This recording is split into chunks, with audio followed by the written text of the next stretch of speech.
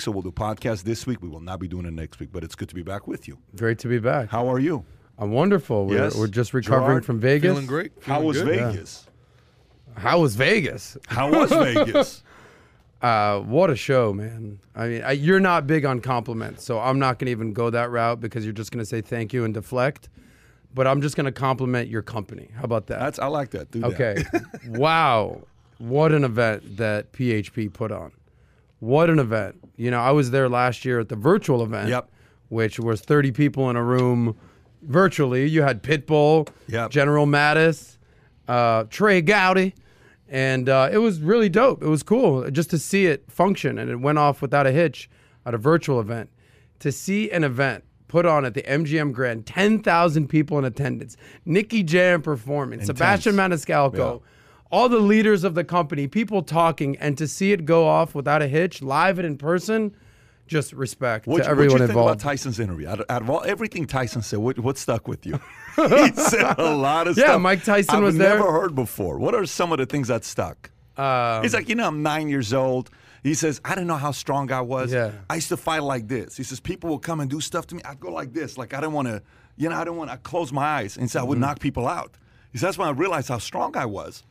So he says, one time I'm 9 years old. I got $5,500 cash in my pocket. And I'm going, and he just kind of goes through that. Yeah. Oh, So You I'm go, like, hold wait, on, wait, hold on, wait. hold on, hold on. You're What 9 do years you old. mean you're 9 years Yeah. old? $5,500. He says, yeah, I was $5,500 in my pocket. How do you have $5,500? 9 years I'm old. robbing people. I said, Straight up. he said, I'm straight up robbing people at 9 years old. 9 years old. He says, so eventually everybody realized who I was. So he says, I used to knock a lot of kids out, and then they would bring their daddies, and I would knock out their daddies out. Yeah. Can you was imagine being a awesome. grown-ass man getting knocked out by a Stuff he 9-year-old? was talking about was just, I'll tell you, he was very honest. yeah, very. Very soft-spoken, Yeah. very, even because, there was a group of us before. He was pretty happy though before when we got there, like in the room. Yeah, he smelled like he was, maybe had smoked something. Oh, or yeah, something well, before he has got surprised. there. Tyson. Yeah. I He was has not Tyson surprised. Farms He- now, yeah. he- It Yeah. smelled like he just came out of his podcast. Hot box, right, Yeah, exactly. It smelled like he just came out of his Yeah. hot box. Within 5 minutes, I was with him. I was having chips No, and Doritos. I'm like, hey, can we? I told Caroline, we need some chips. We need some. Hey, man. But even like when we were taking pictures, there was a few of us that met him Yeah. before and took some pictures with them, and he was very gracious and shook our hands. And I even said, hey, Mike, like, why don't we stand like this? Hey, man, just peace. I'm not trying to fight you, man. Right. Did you shake his hands? Oh, yeah, he's got massive hands. His hands, He's- those hands felt yeah. like this made sense. Yeah. Like Cement this, mixers. This makes sense why this knocked so many people out. In the last few months, Yeah. because of you, Yeah. we've had the pleasure of meeting some of the biggest, strongest athletes I've ever seen in my life. Mike Tyson, Yeah. Adam, Bo it's not Jackson, necessary. Gerard, Bo Jackson, who So, that Bo guy's Jackson. hands were ridiculous. I think Bo is in a league Yeah. of his own. I Yeah. don't know if I put anybody in Bo's league. That guy's body is just That guy just yeah. made no sense what he looked. Nicky Jam crushed it, by the way. I mean, Nicky Jam was I thought awesome. he was going to be good, but I didn't think he was going to be great because Yeah. when I announced it, half the company's not Latino, half the company is. But the entire time, Mm-hmm. Yeah. people stood up dancing for an hour straight. Yeah. Sebastian Maniscalco tells a joke about Matt Zapala. And it lights the place Killed it. up. I messaged him afterwards. Yeah. He says, remind me to never say anything to the guy in the green jacket again. Exactly. Sebastian Maniscalco called out Yeah. Matt Zapala. Yeah. Nicky Jam called out your friend John Mason, made him dance. Yeah. It was on the just big it was just screen. an It was good. awesome event. The you know- highlight was the ending though. The night, the party. You rented out We Hakkasan. rented out Hakkasan. We had Our a friend great Michael time. Frances was there. Flex Wheeler was Flex Wheeler there. showed up. There's some, a bunch some of friends who's were who there. were showing up from Tigran different- was popping bottles. You got to give a shout out to him. By the way, I heard Great. you got a great massage.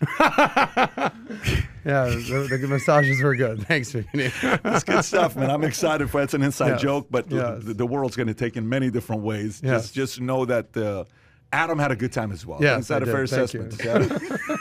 Their face turning I'm red. full on blushing right now. Tells that story. Thank you, PBD. Anyways, hey, we got a lot of stuff to cover, Yes. right? We got Arnold said, "Screw your freedom." He said specifically to you, to me. "Screw your freedom." Damn. Adam, your family came here for what America offers. He said, "Screw your freedom." We're going to cover that. A Honus Wagner card sells for $6.6 million, new record, shattering prior record. Outside of that, the Taliban in Afghanistan, absolute travesty what's going on over there. I'm sure we're going to spend most of the time talking Yeah, about I'm sure. what's going on over there. 1,400 people as of right now, death toll of the earthquake that took place in Haiti. My prayers goes out to the families out there. That's a tough situation to be in, especially when Kai and I were looking at the video this morning. You know, when the infrastructure, sometimes you don't even think about infrastructure, right? Like you don't, you go to a building, you work in a building, you sleep in a condo, you sleep in an apartment, you sleep in a house. You don't sit there think about infrastructure. You just think about, I'm sure they did a good job. But a lot of these other countries, man, that's one of their biggest fears is the infrastructure of the building you're living in. 1,400 people from a 7-point-something earthquake. And then New York City, keys to New York City, de Blasio. I'm sure you got some thoughts on that. We'll cover that as well because de Blasio and Gerard, you got a few things you mutual want to say affection about him. right there. One of Adam's heroes, Chet Hanks, Tom Hanks' son, had some things to say about vaccine. And then outside of that, Mafia States of America, which is this whole project that we've been working on. I think, why don't we get into that a little bit? Do we want to finish with that or do we want to get into that? We can. Don't bury the lead. Right into it. Don't bury the lead. Go right into it. I say we get into it. So, look, Michael and Sammy, okay, this sit down. Everybody kept asking me, is this going to happen? Is this going to happen? Is this not going to happen? Is it eventually going to be where these guys are going to sit together? I'll tell you my story of what happened behind closed doors. You've been a project, obviously. You've been the director of the project from beginning to the end. Sammy and I had a conversation 2 years ago when Sammy first got out of jail. And I say, hey, Sammy, how you doing? He says, you the guy that interviewed Michael Francis? I said, yes. He says, what the kind of an interview was this? 2.5 hours, he just went trashing Michael. And I'm like, listen, Sammy, all I want to do is, why don't you and I get together? I wouldn't get together with nobody. So anyways, going back and forth, a month goes by, 2 months, 3 months, 6 months. We follow up. I said, why don't I just come by and you and I sit down and visit? No. Great. So every time, no. 9 months later, he agrees. So we go to Phoenix, me and Mario. Hey, let's go have a sit down with Sammy. And he said, I want you to meet me at this location. We go to this one location. Guy comes outside. He picks us up. We walk all the way to the back of the building. You walk in. At the end of it, Mario's like, listen, it's getting a little too deep of a walk. It's getting darker. We get all the way to the end, and then boom. There's Sammy the Bull Gravano. We sit down. Couple hours, we're talking. He shares his thoughts. He says, let me think about it, what we're going to do. Then we finally do the interview. It pops, 12 million views. Short clips, everything together, 25 million views. And then at the end of the interview, I'm like, Sammy, you know what would be great? What? Be great if you and Michael sat down together. What did you say? Me and Michael, never happened. It's okay. Now I go to Michael, and I present to Michael. Michael's like, I'm not going to do it. So they've gone back and forth calling each other out. Behind closed doors, I'm trying to see if we can make this happen or not. I understand why they wouldn't want to meet with each other because two different families.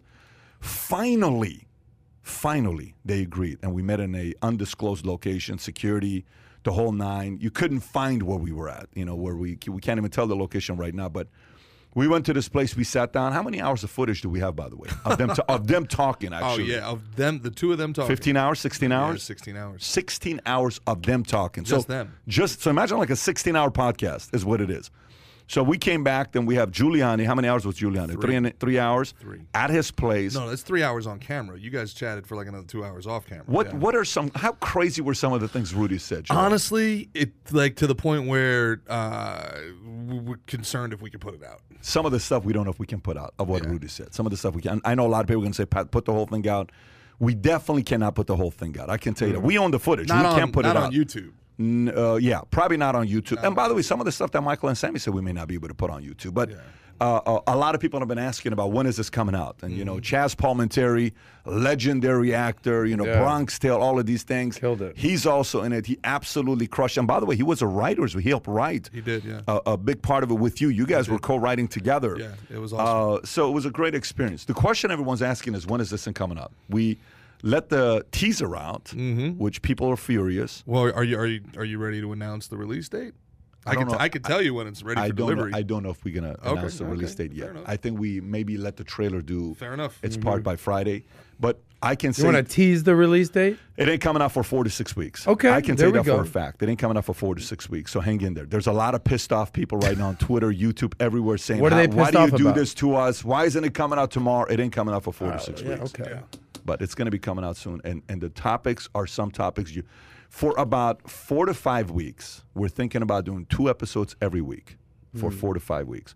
The world is going to stop for 4 to 5 weeks. Each week it's going to be 2 episodes will premiere.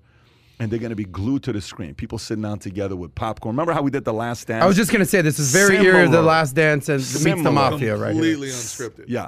When just to be clear, when Pat's talking about writing, we're talking about narration. We're talking about writing the ins and the outs. There's absolutely nothing that was said.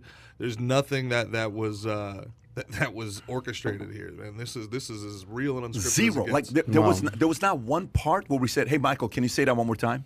"Hey, Sammy, can you say that one more time?" Like if they're going back and forth with each other and they were having a discussion about something, "Hey, can we get another cut on this?" "Sammy, say that one more time." None of that. When's the last time they even sat in a room together? Well, can I can I tell a story about what almost happened, or do you want to save it for behind the scenes? Which part? Which story? When we got there and everything was set. Go for it. You tell it. Man. You tell it. Dude, so here we are. We've flown a 30-person crew halfway around the world. All right, and Pat's got $100,000 worth of gear and an entire crew set. We got there 4 hours early. We took this castle and we turned it into a set, and then we're waiting on set, waiting for talent, and they were still negotiating whether or not they were going to do this past call time. They were supposed to be on set in a separate room, 9 a.m. The two of them are with talking. Michael's team and Sammy's team and me and Mario.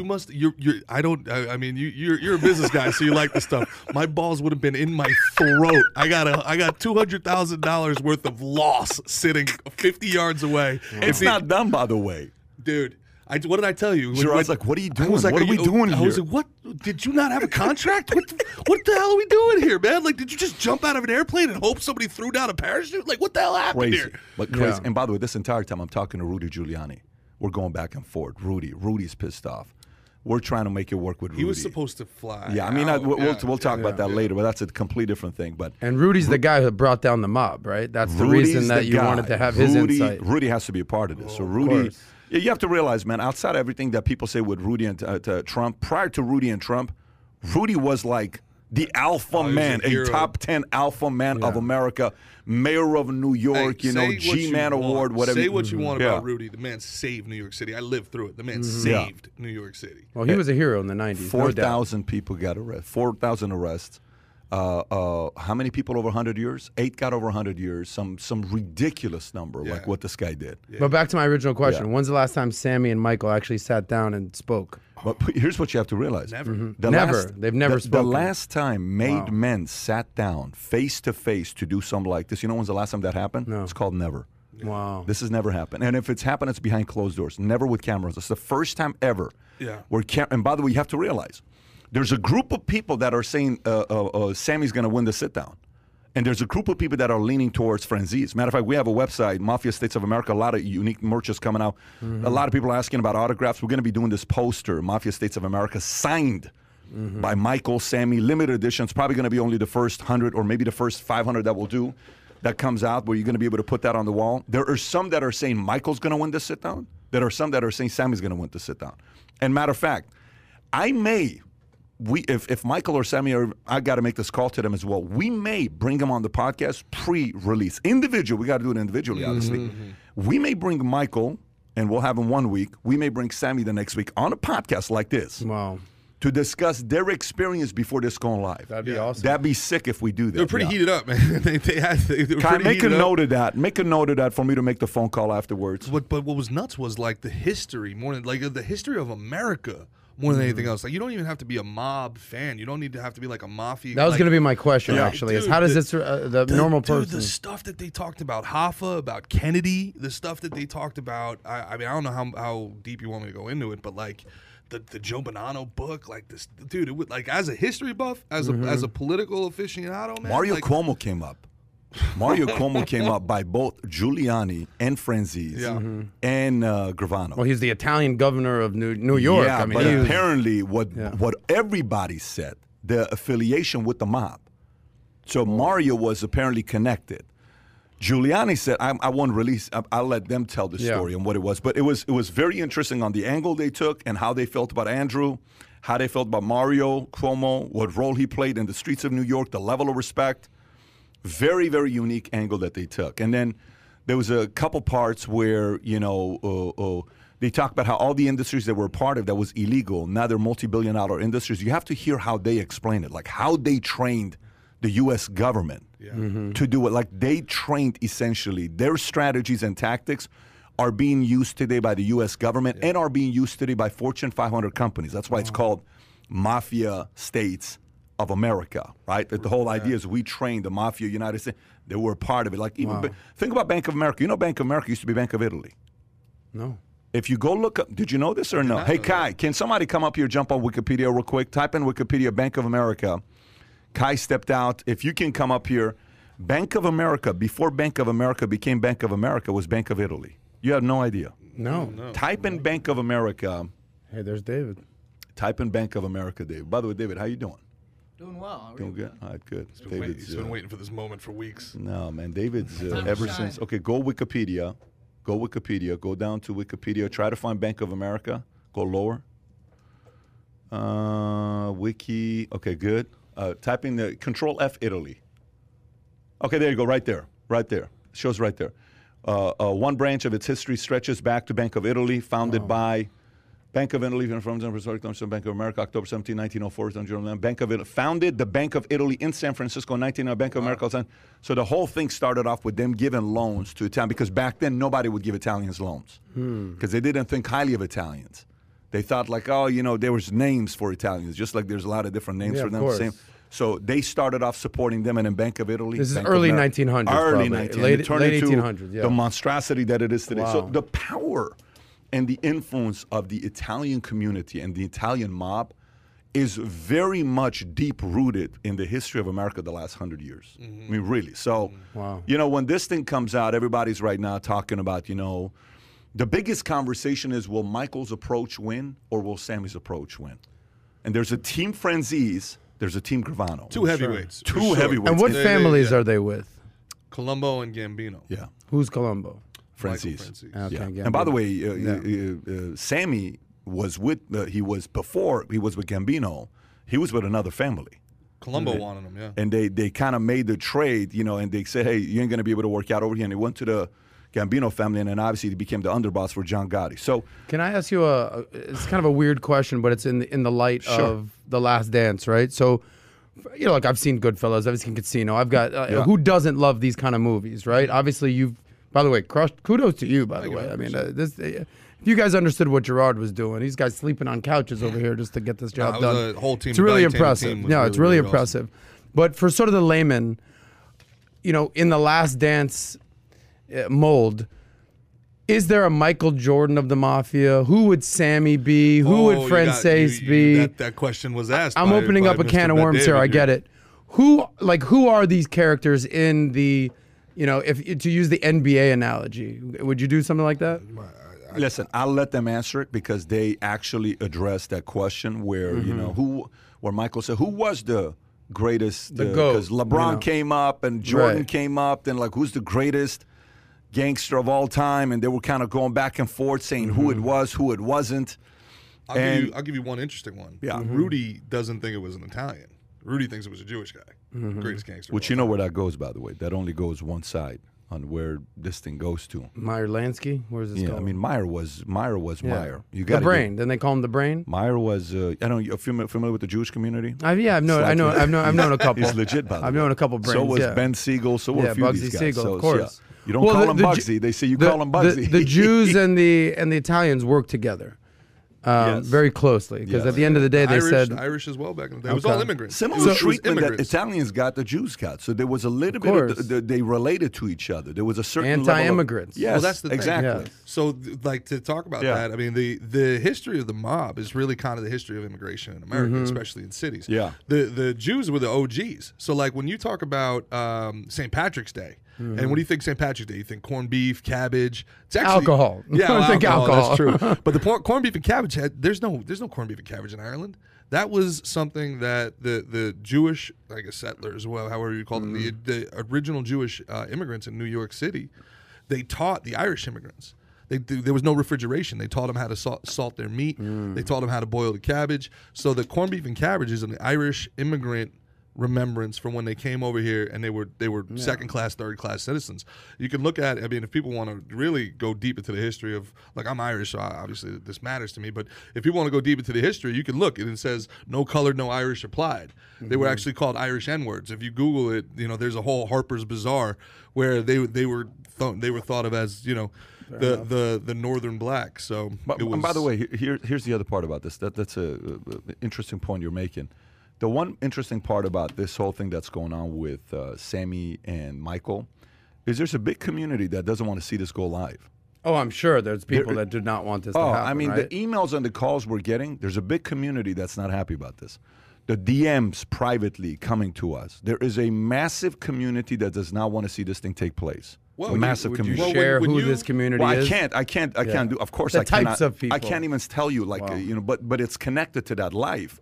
But there's a big community that doesn't want to see this become live because, hey, you're telling a story. Two men who have experience in this, and Michael's dad wasn't just any man. He was Sonny Franzese, 55 years time in prison, one of the most feared men in the streets of New York, in the streets of America. He claims to have been with everybody. And this is not a guy that brags about it. One day I was in New York driving him around. We spent a whole day together. I was trying to get him to do an interview. Wouldn't open up nothing. That guy wouldn't say anything. That's Michael. That's who trained Michael. So think about who trained Michael is Sonny. Sonny comes from the era of Lucky, Meyer, Costello. 104 years old means you were 20 years old in 1940. Yeah, that's not. So that's, just think that's about that. hard You're 20 years old in the 30s. Hold on, how old is he? He died at 104 years old, 103 years old. So How that long means ago? he died a year and a half ago. Wow. So he Took everything to the grave. He took everything to the grave, wouldn't say anything. I drove him. I said, hey, tell me about Meyer Lansky. Is it true he was a billionaire? He was the richest man? He says, Meyer was a great man. I said, how about Lucky? How about Ben Siegel? He said, how about Bugsy? What do you think? I said, don't call him Bugsy. You can't call him Bugsy. You cannot call him Bugsy. His name is Ben. You call him Ben Siegel. I said, how about Ben Siegel? He says, Ben Siegel, one of the best men I ever did business with. I said, are you kidding me? Sonny, the stories you read about Ben Siegel, what he did, great man. I said, Sonny, how about your story? A lot of people say you took a lot of people out. They say you were one of the most feared men in the streets. I was innocent. You know, it's just like going. So, and then on Sammy's side, Sammy's bringing history. Sammy's still loyal to the life. He still is a gangster. Like Sammy's still today. He may be free, but Sammy is not Michael, who was a changed man. So there is two different worlds colliding. And there's communities on both sides that don't want the sit down to take place. Well, I would tell you that you know one of my concerns going into it was I kind of grew up in that environment, and my father hated the mob. My God, and he hated them. He thought these guys were bullies and all this other stuff. And I was just look. This to me is interesting. These are very, very interesting guys. This is we have to document. This isn't a part of American history. It's going away. Yep. We have to document this, right? This is something that these are stories that need to be told. This is part of the fabric of our society. This is something that made us who we are. But I didn't want to glorify the crime. I didn't want to do this. You don't as like, romanticize. First Yeah, of all, all it's of I not, didn't wanna because do this. Rudy does not. Well, this is what I was going to say. Yeah. The thing probably you did better than anything else in producing this and hosting it. You pressed these guys. This was not a puff piece by any chance. You pressed these dudes on every step of the way. You know, like, you know, every kind of excuse they gave you, you pressed back, you pushed back. Why didn't you just go legit? Obviously, this model works. You should have went legit. This is a different kind of an interview. It's a very technical interview because you would ask a question, we would go a little deeper, and then they went. And they went. Which is awesome. And you know, we're sitting on extracting the best part to put it in the jars. Done a great job putting that together. Anyways, I cannot wait for the world to see this when this premieres in the next 4, 6, 8 weeks. And by the way, people who are upset about it, listen, we can put it somewhere else and charge you $100 if you're upset about it. We can come out, or we can do it the right way. And by the way, because this is all going on YouTube. Here's a question for you. Do you think a Netflix, a Hulu, and Amazon wants the rights to this? 30 hours of 1000%. footage? You kidding me? They'll cut a multi-million-dollar check easily. We don't need the money for this. This is something I want the world to see. I want the world to see this. So it's going to be interesting to see what happens with this. We're going to own the rights to this for as long as, you know, Valuetainment can hold the rights to this. I mean, this is going to be the first biggest project where we put a good amount of money into it. $500,000 at this point.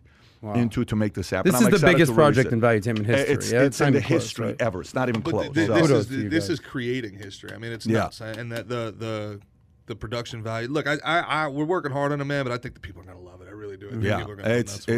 it's gonna Last thing before we move on, I'm just talking about the teaser that went out. It was what, a minute long? How long was it? 50 seconds, 47 Okay. seconds. Yeah. Awesome, captivating. Yeah. Chaz comes in. This Yeah. is a true story. This Yeah. isn't amazing, right? Yeah. You're captivated, and like the line that the first line you really hear Sammy say to Michael, and this is what I want you guys to explain is like, what happened to Omerta? And you fucking did this and da da da, and like.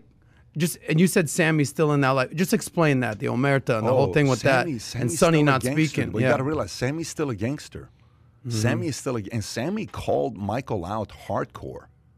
I mean, Sammy called Michael out. It was a direct call out, and Michael didn't back down. And they went head to head.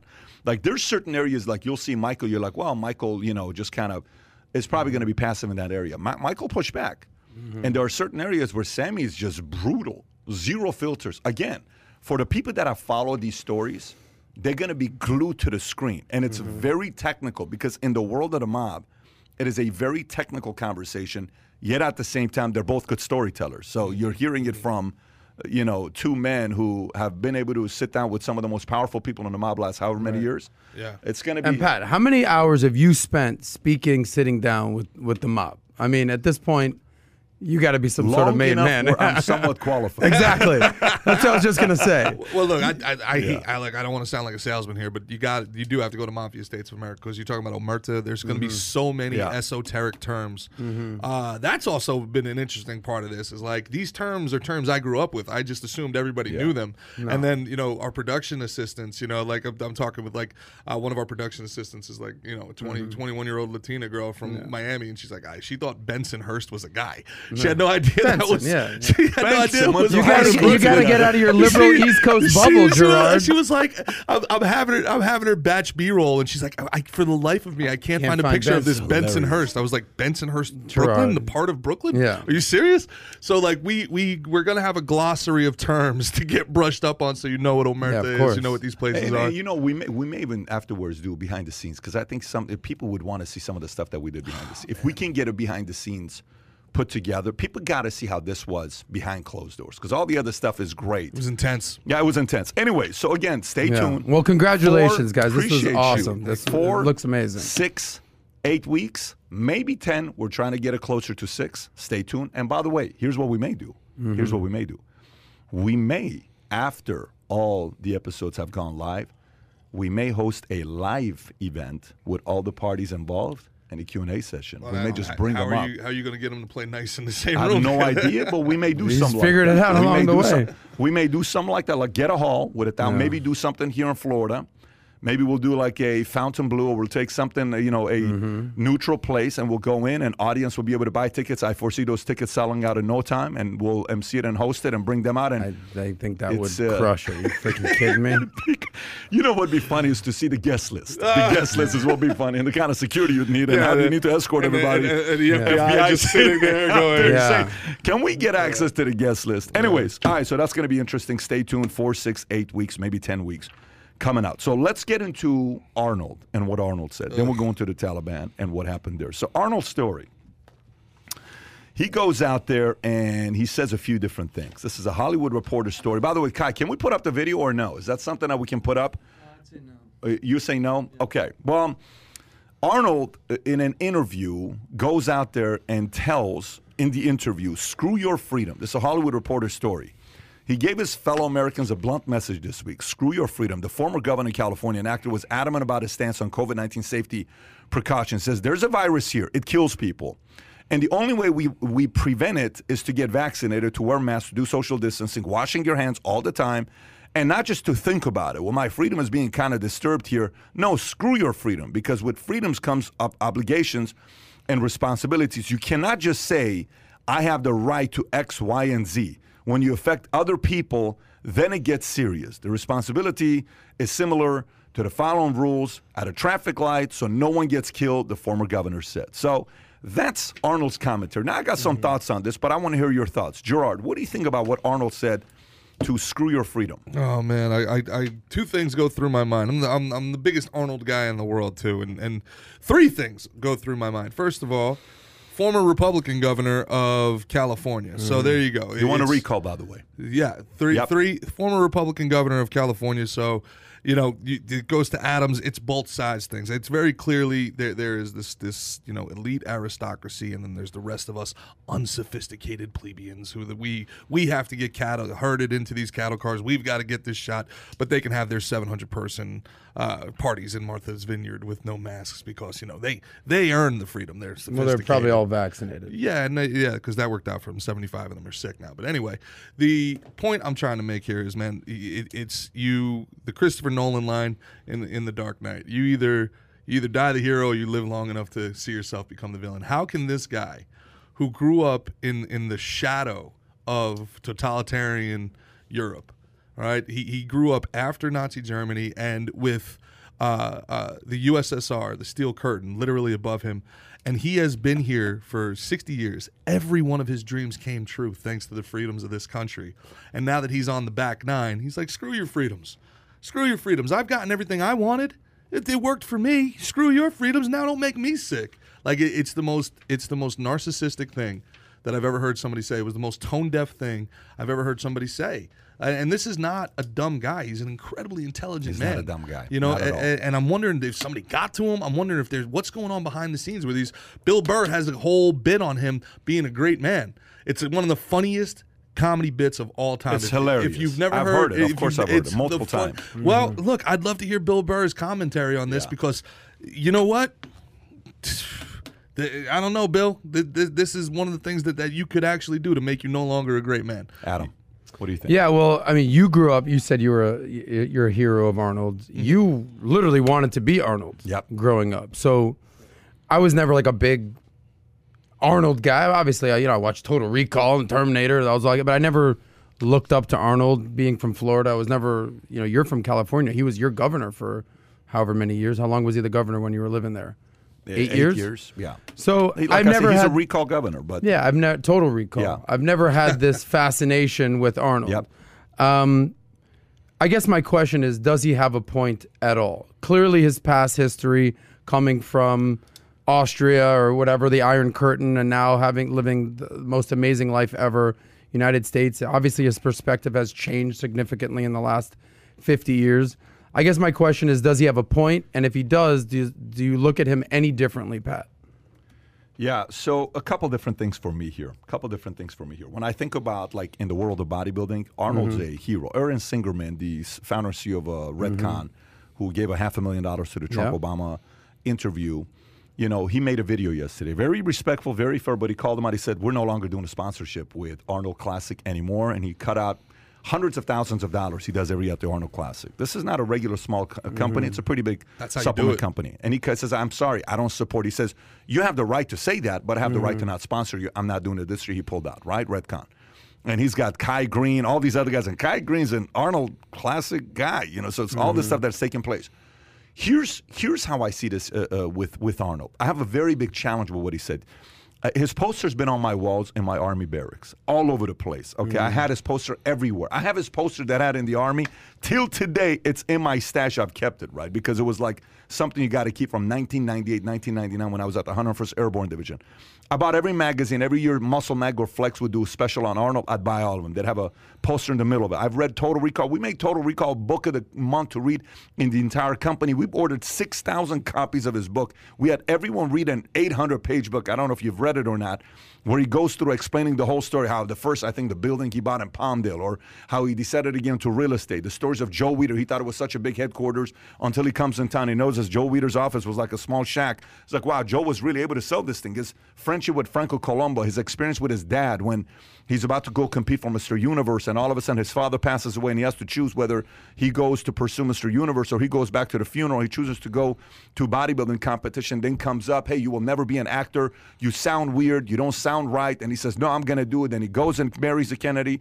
Then he goes out there, becomes a governor. He goes out there and becomes the highest paid actor. At one point, he was making $20 a movie. He was the highest paid actor before there was a Rock. 80s, 90s, exactly. Before there was a Rock, it was Arnold. Like, everybody followed this guy's playbook. But here's a challenge. Here's a challenge on what happens. When you start making money and you have fame, and I think this is what's going on with them, there's a few things that happens to you at this phase of your life, okay? Your worries change. Your worries change from, man, am I free to go out there and have my dreams become a reality? All of those checks have been done already. Check mark, check mark, check mark. Now it's about, am I going to get a Nobel? Am I going to get another prize? Am I going to be invited to the Obama birthday party? Am I going to get on the good list of this? Am I going to get on the good list of that? Because at this point, what else do you have? Legacy. What else do you have? No, it's more, it's not even the legacy part, because saying screw your freedom, what the hell do you mean screw your freedom, bro? What are you talking about, screw your freedom? Okay, so screw your freedom. William Bonac is from Ghana. Okay, William Bonac won 2018 Arnold Classic. Okay, your competitors, Rolly. You got Joshua is from Australia. Joshua Lenartowicz. We know what's going on in Australia right now. They filled up a stadium, 25,000 kids. Come and get your vaccination. Oh, guess who's not invited? Who? Your parents are not invited. Concentration camp. They got 3 people die from COVID. They're doing what they're doing. Do they have freedoms? Is that the right way of approaching things? How about Hadi Chopin? Hadi Chopin, who is an Iranian bodybuilder. Go explain to him screw your freedom. Go explain to him what's going on in Iran right now with screw your freedom. What the hell do you mean screw your freedom? Because somebody doesn't want to wear a mask, because somebody doesn't want to get a vaccine. So let me get this straight. If somebody doesn't want to take the vaccine or put on a mask, that person is somebody that you say screw your freedom. I have a very hard time with that. I think it's out of touch. I think he is trying to please an audience. I don't know why. I think standing up, he was very brave to stand up against Trump and make those videos and say all the stuff that he said. But nowadays, he's just trying to win the wrong audience. And I don't know what is going on through his mind when he does this. Nobody knows the whole story. So he was your hero. Have you lost respect for him? Where's he at on your mantle right now? Yeah, you know what it is? To me, it's when you forget, like, listen, when a person, okay, so for example, we just had our convention last week, right, in Las Vegas. One of the things I remind my guys to follow, and I said, listen, I don't care if you make $500,000 a year, $1 million a year, $10 million a year, $20 million a year. The day you can no longer relate to the $15 an hour person, you lose the game. The movie Gladiator, where where Gladius Maximus is asking his owner, he says, I want to earn my freedom. What did he say? Win the crowd, win what? Win the hearts, win the crowd, yeah. Win your freedom, right? Okay, great. Arnold, you won the crowd. You won your freedom. Did you forget? Did you forget what a totalitarian regime did to you? Did you forget what it was like being where you were at? Where you have no say? You can't say anything like that the way you just did right now. You can't get on a video and say certain things in certain countries. You know what's going on in Afghanistan, how scared people are? Go explain to those guys, screw your freedom. Yeah, the guys go tell it to them. Bare hands Go tell the women in Afghanistan, hey, sorry, you can't go to school anymore. Your dream was to be a journalist. One girl they're interviewing, she's speaking eloquently in English, better than I speak in English. And she says, one of my dreams is, I told my journalist boss that I work for, I said, one day I want to own that chair. I want to be sitting in your chair because I want to be like you, a boss. A woman saying that in Afghanistan. Guess what? She could do that last week. It's over. She can no longer do that. Kids are going through what they're going through right now. Girls are afraid. A guy's being interviewed. He says, I am afraid for my life. Me and my sister are living together. My dad, they got killed. My mom got killed. Yeah. I'm by myself. He's shivering, shivering while they're screaming in the back, death upon America. Yeah, screw your freedom, Arnold. What the hell happened with perspective? What happened with perspective? Are you just trying to get aligned with your best friend, Tom Hanks, and some of these other guys? I'm sorry. This is what bothers me the most. Look, we're friends. Yes? Okay, we can hang out and have a conversation together, right? Dude, no matter how much I love you, I'm not going to compromise how much I respect capitalism. No matter how much I love you, you cannot change my mind on capitalism. Capitalism is capitalism. No matter I love my mother. She cannot change my thoughts on communism not being a good system. I love my mom. She's in the top 3 list of people, top 7 people. I got 4 kids now. Top 7, 8 people in my life. Even a woman I love cannot change my values on what I saw happen to her family, what happened to different countries, and what happened to us coming over here to America. I'm an Iranian guy. What the hell are we doing here? Because we escaped something. Go ahead and explain, screw your freedom. So for me, the moment you cross that line where you say something like that, just because you want a one-liner on CNN, a guy was messaging me saying the only reason he said that is because he is becoming irrelevant and he wants to kind of get some, press and traction. Yeah. I disagree with that. Arnold's never going to be irrelevant. Arnold's a governor.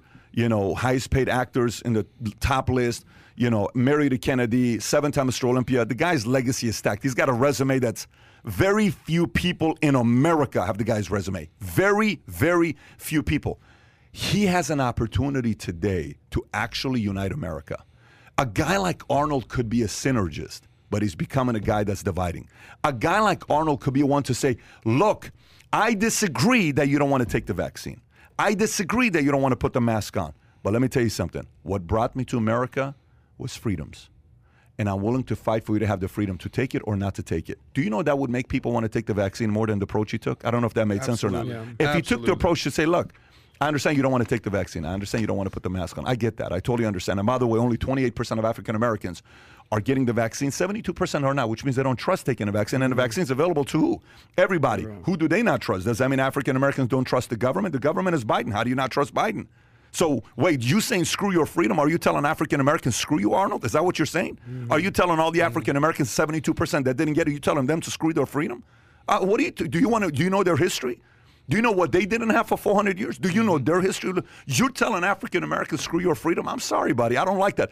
And let me get this straight. Isn't the position as a guy who is politically, he ran as a Republican. Nobody thinks he's a Republican. He's probably a center left. I would put him a center left guy. I don't know if he's a center guy. I would put center left is where he is.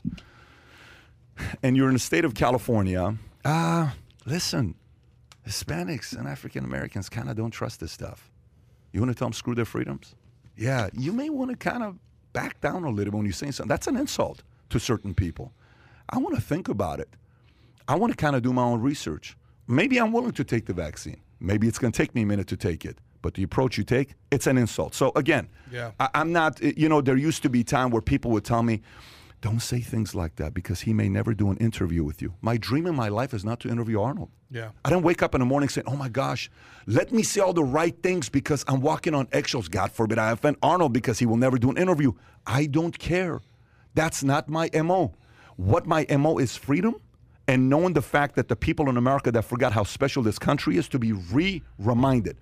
The last 7 days, you look at Australia, you look at Afghanistan, you look at Haiti. Those are 3 signs to remind you how ridiculously incredible of a country America is. One is infrastructure. When's the last time you saw an earthquake bringing down and 1,400 people dying in America? I lived in L.A. Earthquakes happen all the time. How come we don't have that kind of stuff? Strong infrastructure. Next one is what? Freedoms that we have. Women. We celebrate women victories here. We celebrate women go. When's the last time you even thought about a woman cannot be a lawyer or a doctor? Never. That's over there, though. So the message of what Arnold said to me is a lot deeper than just, hey, screw your freedom. It's a lot deeper message. And for the people who are like, well, Pat, he's probably never going to sit down with you. That's not my goal in life. So I've got a crazy idea. Adam's going to put up $5 million. We're going to do a sit-down between Patrick and Arnold. We're going to get it going. It's unfortunate because this guy's a hero. This guy's a hero. This guy's a man I admired a lot. If you touched on this briefly, if he actually wanted to be a synergist, what would be in his playbook? What kind of rhetoric? What is a synergist? What kind of moves would he do? Unpack the mindset of a synergist. Give me the number one quality of a synergist. They're willing to listen and they respect both sides. That's a synergist, and he's not. But they actually, you can't fake that respect. No. You have to genuinely respect both sides. And these quote unquote elites I keep talking about, they very clearly don't respect anybody else. You don't have to respect. Let me choose my words carefully. You don't have to respect what they're saying, but you can respect their right to say it. So Daryl Davis, the guy, the black man that sits down with the KKK, hates everything that comes out of their mouth. Sure. But he's willing and has enough respect for them to say, hey, look, you're entitled to your thoughts. You're entitled to your opinions. But just to be clear here, though, we're not comparing people who want the right to their bodily autonomy to the KKK. No, it comes down to respect. Look, you respect other people's opinions. I sat down with David Horowitz. I don't know if you know who David Horowitz is. He's the father of Ben Horowitz. His son is worth $3.5 billion. David Horowitz is a legendary author, wrote different books, and he started the interview. These Democrats are commies. I said, David, you can't say that. They are. I said, you can't say that. I said, you think you're going to be able to change people's minds by calling Democrats commies? I'm sorry. No. This whole thing with the Taliban in Afghanistan, guess what Hillary said to Biden? Don't do it. Hillary's a Democrat. To me, Hillary's a Democrat, like a real Democrat, right? Yeah. Minus all the favors and all the money with Haiti and all that other mess that she did, you know, on the crazy side that she is with a lot of controversy that comes. She came out and she said, don't do it. Don't pull out of Afghanistan. Condoleezza Rice, don't pull out of Afghanistan. Maybe both of them have a little bit of experience to know it's not a good idea to pull out the way you pulled out. They're Democrats. So David's like, no, but all Democrats are communists. No, so comments like that, when you make, you ain't converting nobody like that. Zero. Yeah. When you say screw your freedom, what the hell you do? Like, do you think that? So think about that comment for a second. You're playing to your base, is what you're saying. What is the matter with you? People that already agree with you are just going to continue to agree with you. Who cares to do that? I'm a diehard Laker fan. Do I sit there and say Lakers can't do anything wrong? No, it's not my style.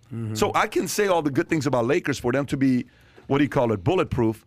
It's just not my style. So, you know, this is why when you hear people from their own side calling out somebody on their own side, they gain credibility. Like Tucker said, look, I think we should have left Afghanistan a long time ago. But the way we did it was wrong. So what's he saying? He's agreeing. Right. That, hey, we should. I saw that last night. Yeah, so you got to kind of say, hey, listen, good for Tucker. Or even Bill Maher or even Jon Stewart recently calling out your own side. Arnold had an opportunity to be one of the biggest synergists in America. He screwed up. Arnold, screw your freedom is what you say. You screwed up your chance to be a synergist.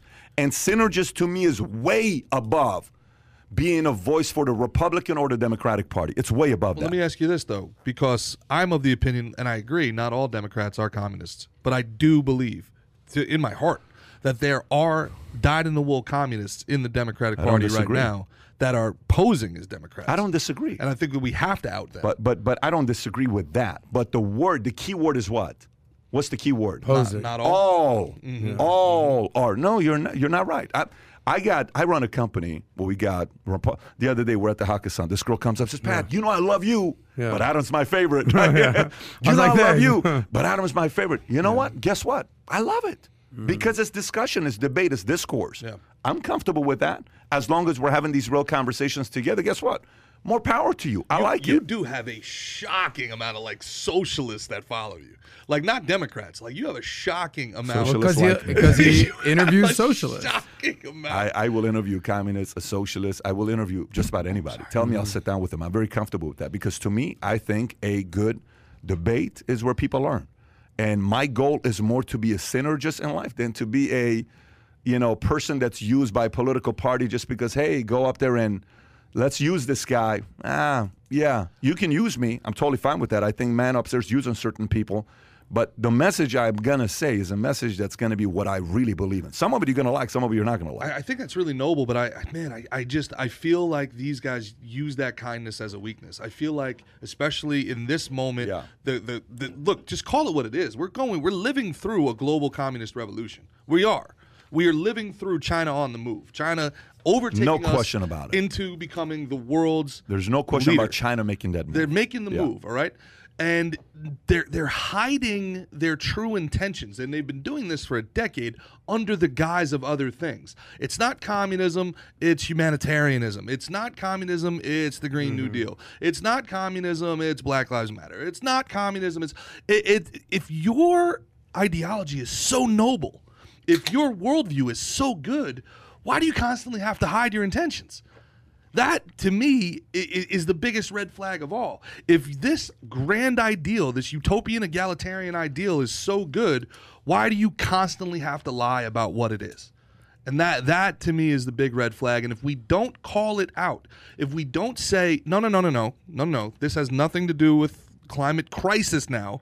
It's gone from, in the last 10 years, it's gone from global warming to climate change to the climate crisis. And I'm not saying that it doesn't exist. All I'm saying is the messaging is getting more and more and more extreme, okay? The reasoning behind it now becomes, we have to completely change all the industries into our control, and all of the money that you earn, and money just represents the hours of your life. So all the hours of your life now come into my control. And let's say AOC, for example, okay?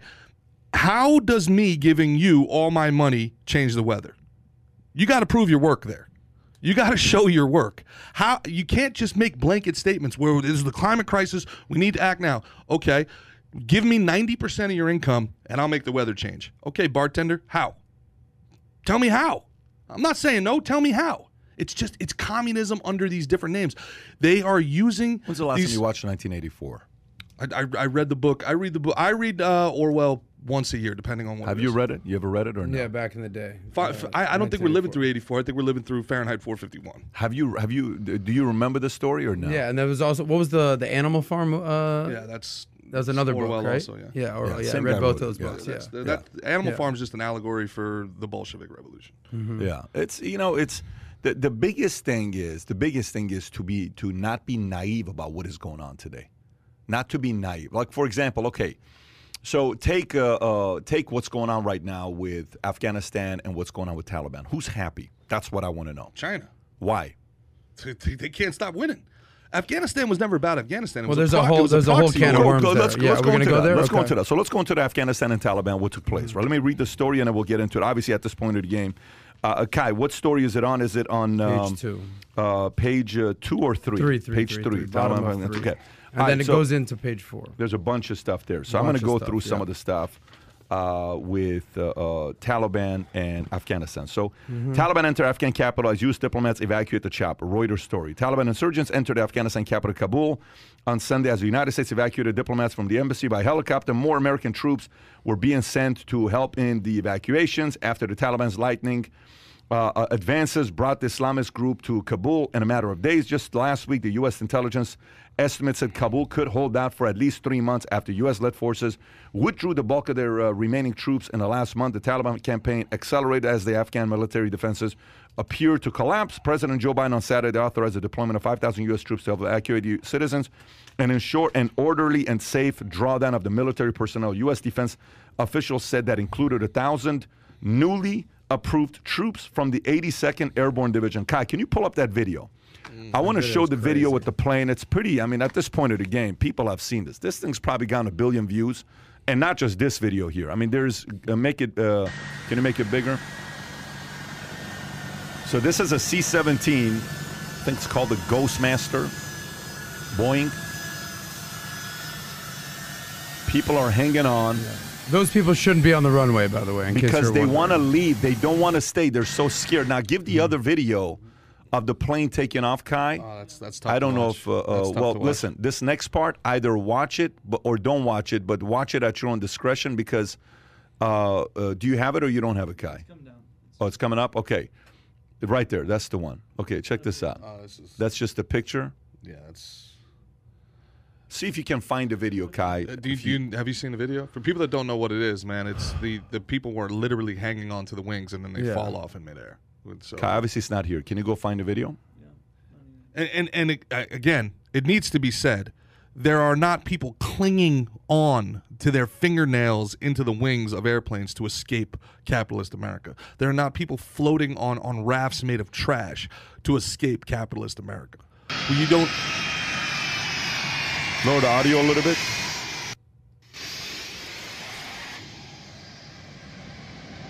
There's people on, by the way. And the guy's laughing. That's not even the one I'm looking at. I'm looking for the one where the plane takes off and you see 2 bodies.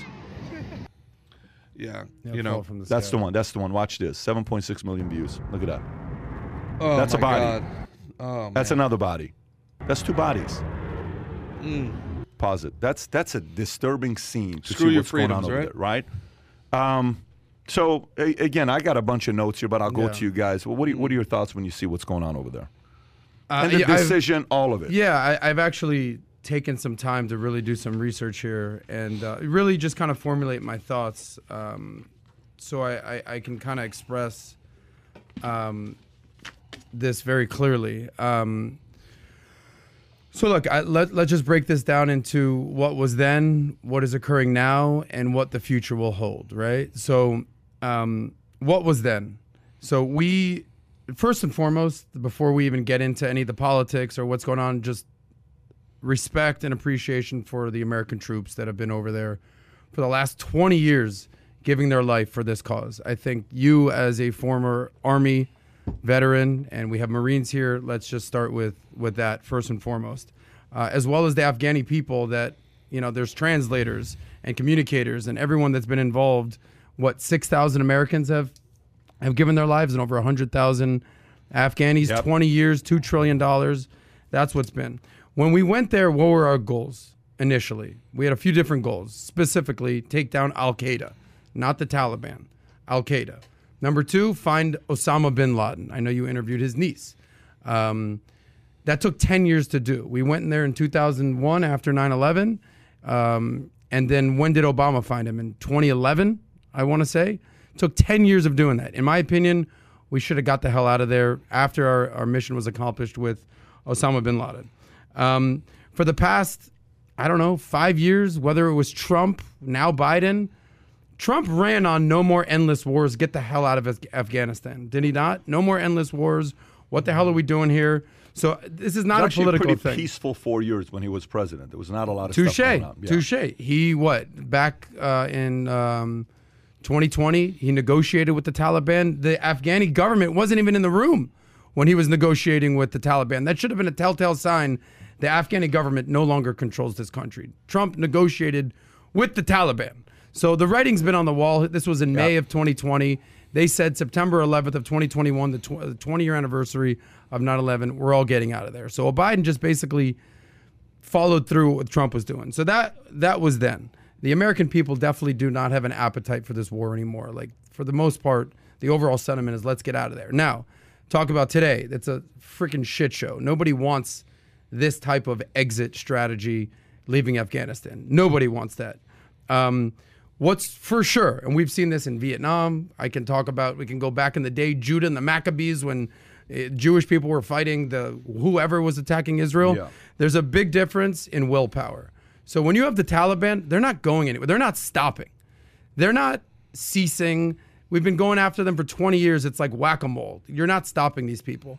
And then the other side, you have the Afghan forces who are basically mercenaries getting paid. The money's dried up. They stopped fighting. Have they even fought? Do they even have the willpower or the appetite to fight anymore? Clearly not.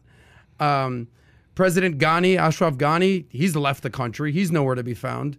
They're gone. So the Taliban, I'm sure we're going to touch on how they've been making money, drugs and opium, and basically taxing people. They've controlled half the country for a while now. I do sympathize with the women, like what you talked about. The girl, what's the young girl's name who won the Nobel Peace Prize? Malala. She's come out there and she's definitely vocalized and emphasized the need for humanitarian and women and bringing maybe immigrants back to the United States. But Biden basically came out in his speech yesterday and he says the buck stops with me. Whether you agree with him or not agree with him, I at least respect the fact that he's owning up to this. He's taking ownership. He's not saying anyone else. Yeah, he said we did not think it was going to escalate this fast, this quickly. It took 90 days. They expected 90 days. It happened in 10 days, which was faster than we took over the country in 2001. Let me put a bow on this whole thing, and that's what's going on now. Let's talk about the future. And you brought up China. This is a regional issue, okay? United States has been dabbling in this war. It's our longest war in American history for 20 years now. What have we accomplished, right? Like, we're not building democracies. We're not doing anything. We're not nation building at this point. This is a counterterrorism mission, right?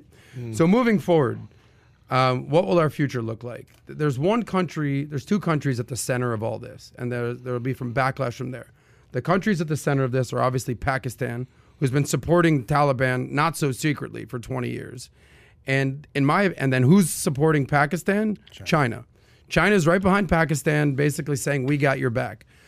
So the country that I think needs to step up in all this in the absence of the United States is India. They border China. They border Pakistan. They're right on the border of Afghanistan. And if they don't want this shit show to come into their country and have, the border of Pakistan and India has already been called the most dangerous border in the world. Yeah. So in my opinion, let's going to see what happens with that. There's disputed territories as well. Of course. But basically, in that region, obviously, you have Iran, you have Russia, and let's just see what happens there. And last but not least, let's see what happens here in the United States, because there's going to be political fallout from this. Does this help Biden? Does this hurt Biden in the midterms? Short term, let's focus on short term. This is not a good look. Long term, he's going to be the one to say, I got us out of Afghanistan. Obviously, he's thinking about that when the midterms come around or if he runs for re-election. So at the end of the day, does this situation make America look strong or weak? In my opinion, weak. And we'll see actually what happens long term. Gerard.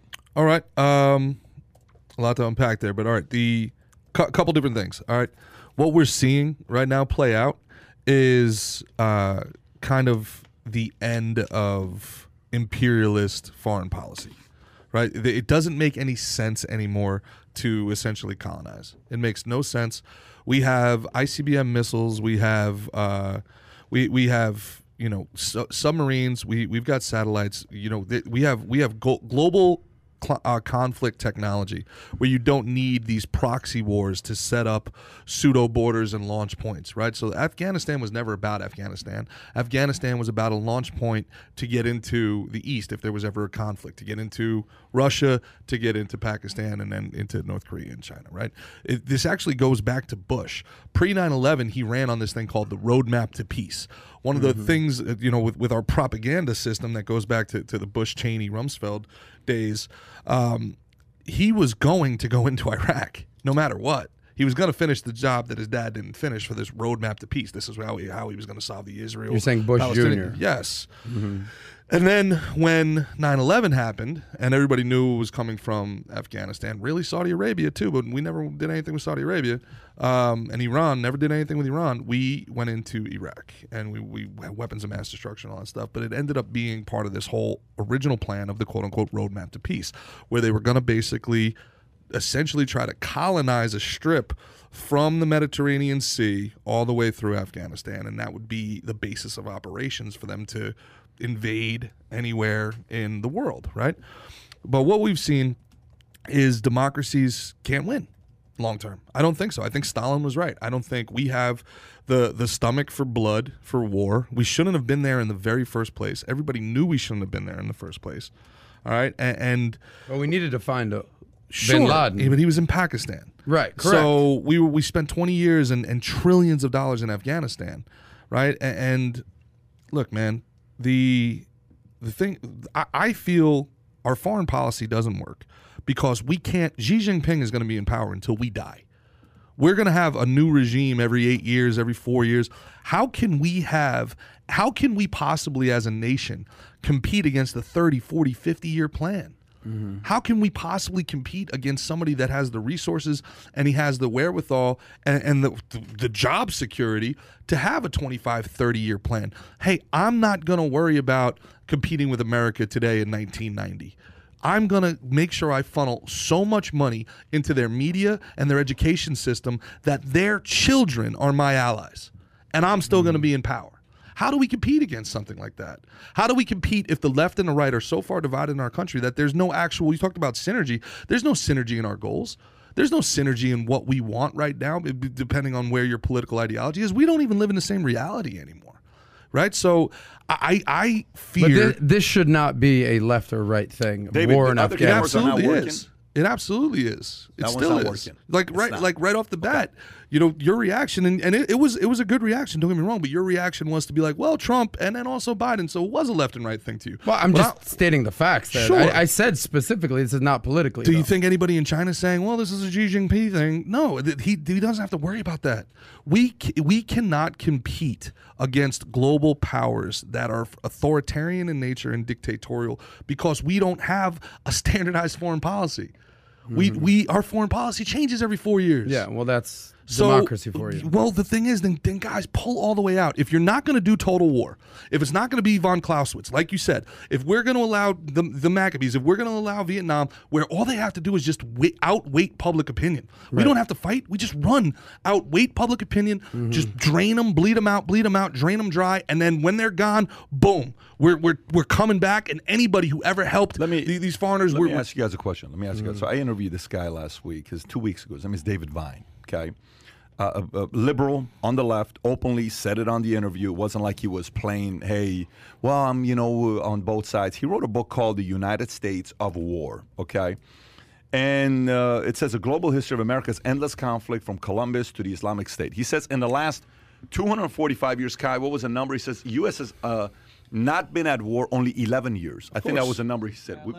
11 years. Nonstop, we've been at war for the last 245 years. Look at the amount of money we spend on our defense budget, Pat. I get that. So then he goes into saying, well, here's how many military bases we have, here's how much money we're spending, et cetera, et cetera. Okay. So when I did the tax video about 2 months ago, you remember the whole tax video I did? One of the things I found out is the fact that U.S. has 800 military bases in some 70-plus countries, right? I got a question for you. Yeah. He's saying we pull out of everywhere, is what he's saying, okay? China's got one military base, and we know where that is, in Djibouti, right? Of course, you're never going to forget the name of that city. city. They had the Bahamas. The active military base is Djibouti, right by the, the chokehold, right? Suez Canal. For obvious reasons, they rely 72% of their oil from the Middle East, so they have to kind of protect that. Fine. We have 800 bases. We have 800 bases. Yeah. So here's a couple questions for you. What would happen if we pulled out every military base in the world? What would happen if we did that? Immediately? What would happen if we took the next 5 years to say we're pulling everything out? Not immediately. The good, the bad, the ugly, you mean? Give me what happens good if we pull out. The good is we save a lot of money. We save a lot of... Do we, though? There'd be a potentially, but there's going to be a lot of backlash from that. So let's go there. So number one, we save money. Let's just say because we save money. Yeah. Number two, maybe we're not getting involved in everyone's marital issues. Kind of figured out we're not your savior anymore.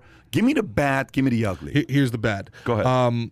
We're still living we're still catching the fallout of a post-Cold War foreign policy. We had all those bases to secure energy independence, and these people, the Reagan doctrine and Rumsfeld after that.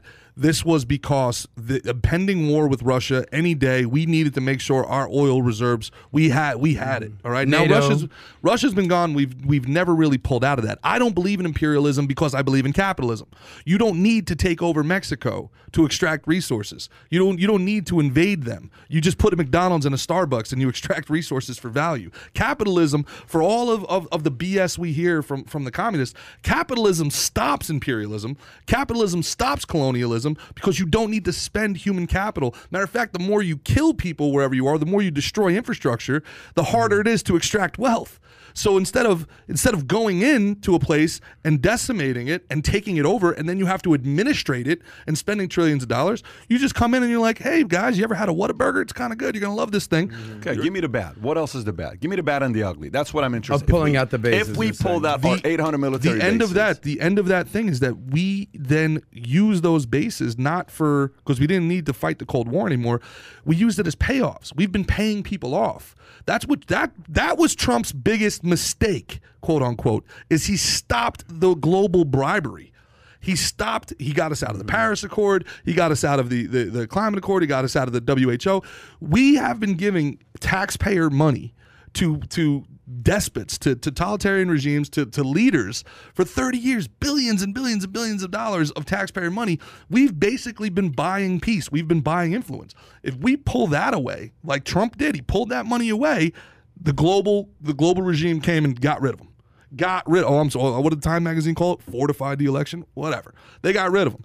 You pull the bases away, I fear the power vacuum that's created, China comes in and just starts cutting the checks. China comes in and starts doing what we did. I'll say something else. Something that I remember we started addressing when you did the tax video and we talked about the different bases is that we need to stop fighting wars like we did 50 years ago and with these bases. Cyber, bio-warfare. Now it's all about cyber, sure, of course. Bio-warfare, obviously ransomware, everything that's going on with that's where our focus should be. The days of having bases and fighting wars like from the Cold War days, like Gerard says, I do agree with. We need to change our approach. So our old school approach in Afghanistan, maybe Afghanistan is just, we're not just going, all right, we out, peace. We're going to be monitoring the situation. Maybe there's a way to, rather than troops on the ground, figure out cyber warfare against the Taliban. Figure out how to take their money. Figure out how to destroy their infrastructure, their web. Naive way of thinking. Something needs to change. No. But let me explain to what I mean by naive way of thinking. Okay, that works if both sides are willing to negotiate. You think you're dealing with reasonable people on the Taliban side? 0%. So what makes you think they're willing to work with you. So here's the whole thing they're saying. They're interviewing, they're saying, oh, we understand, or the last time we did, it didn't work. We need to work with women, and women need to be able to go to school. Not happening. And the girl says, so can they dress like me? No, they can't do like you. They have to cover their face. Why? It's Islamic. But nowhere in the Bible, nowhere in the Quran says that. No, it's you have to. And he's like, no, we are going to take care of girls. It's like, yeah, okay. So let's just say, so some people are like, wow, that's great. They're going to take care of girls and women and all this other stuff. Yeah. This reminds me of what it was like when we lived in Iran, okay? I'm an October 1878 baby. Shah was in power. Iran was doing good. Middle East was at peace. Iran got along with everybody. Iran got along with Israel. Iran got along with U.S. Iran had relationships with pretty much everybody around the world. Russia, U.S., Europe, U.K., there were dealings. It's not the Iran that we know today. No, not at all. Have you seen The pictures? scorn Have of you seen pictures society. of it? By the way, Iranian women, if you go Iran, type in 70s, type in Iran in 70, Kai. Type in Iran in 60s and 70s. Like, people don't realize the mountains, skiing, Sinatra going there. Everybody would go to Iran to party. It was kind of like an older Iran version in of Dubai. 70s. Yeah? That's it. That's literally it. That's Iran. before the revolution. Yeah, Iran. Go to that website. There's a website that okay, right there. Click on that website. Right there. Go to that and go to the pictures. Okay, this is Iran pre-revolution. Go down so you can see the pictures, guy. If you go a little lower, they should pop up one by one. Okay, that's the women of Iran. Beautiful women. Okay? They cannot dress like that today. That's an Iranian woman. Look at that right there, showing cleavage. Try showing It cleavage. looks like the Iran hippies today. of the 70s. Well, but this was Iran. Looks like LA.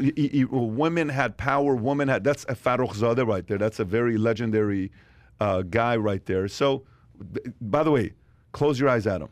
That's Iran. we're Dylan talking would be about. doing Dylan this would be thing. fired up about all these pictures right now. That saddens me deeply, man. Moral of the story is this. Iran is doing great. And everybody, Khomeini started calling the Shah puppet of what? America. Puppet of America. And look, oh my gosh, what a great... That's Iran, by the way, skiing. Okay, Iran's mountain skiing is one of the best in the world, by the way. So people used to go there for vacation, right? And then fast forward to today.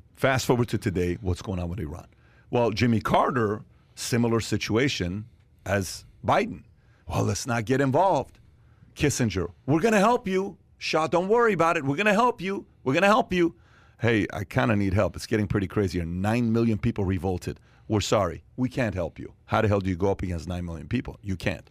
The same scene you saw with helicopters and planes landing, type in Khomeini, Iran airport, revolution. Type in Khomeini, Khomeini,